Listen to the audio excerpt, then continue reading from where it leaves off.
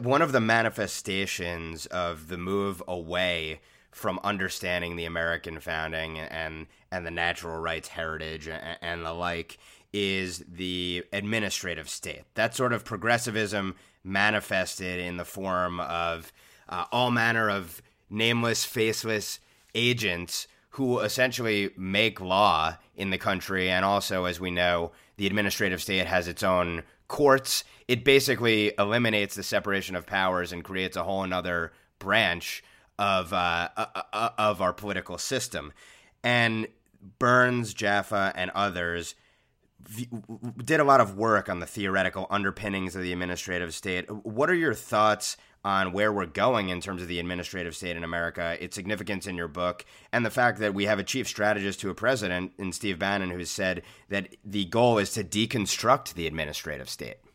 Yeah, I mean, I think this represents, to an extent not appreciated, even by conservatives, the ways in which we've made progress, at least on the level of ideas. I mean, that phrase administrative state is a little bit bulky, cumbersome.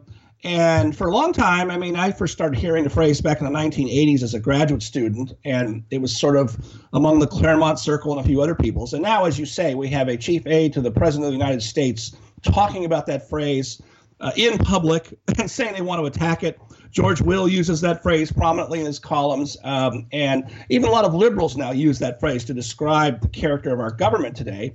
I did, by the way, did some investigation and traced the phrase back to the late 1940s, the phrase administrative state. It may have been used earlier than that, but now it's on everybody's lips, and that represents an important milestone because, as Margaret Thatcher liked to say, first you win the argument, then you win the political fight.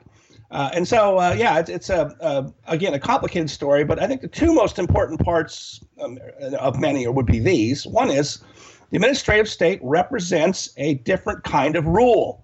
I mean, the basic question of politics is who rules? And the American idea is the people rule. The people are sovereign.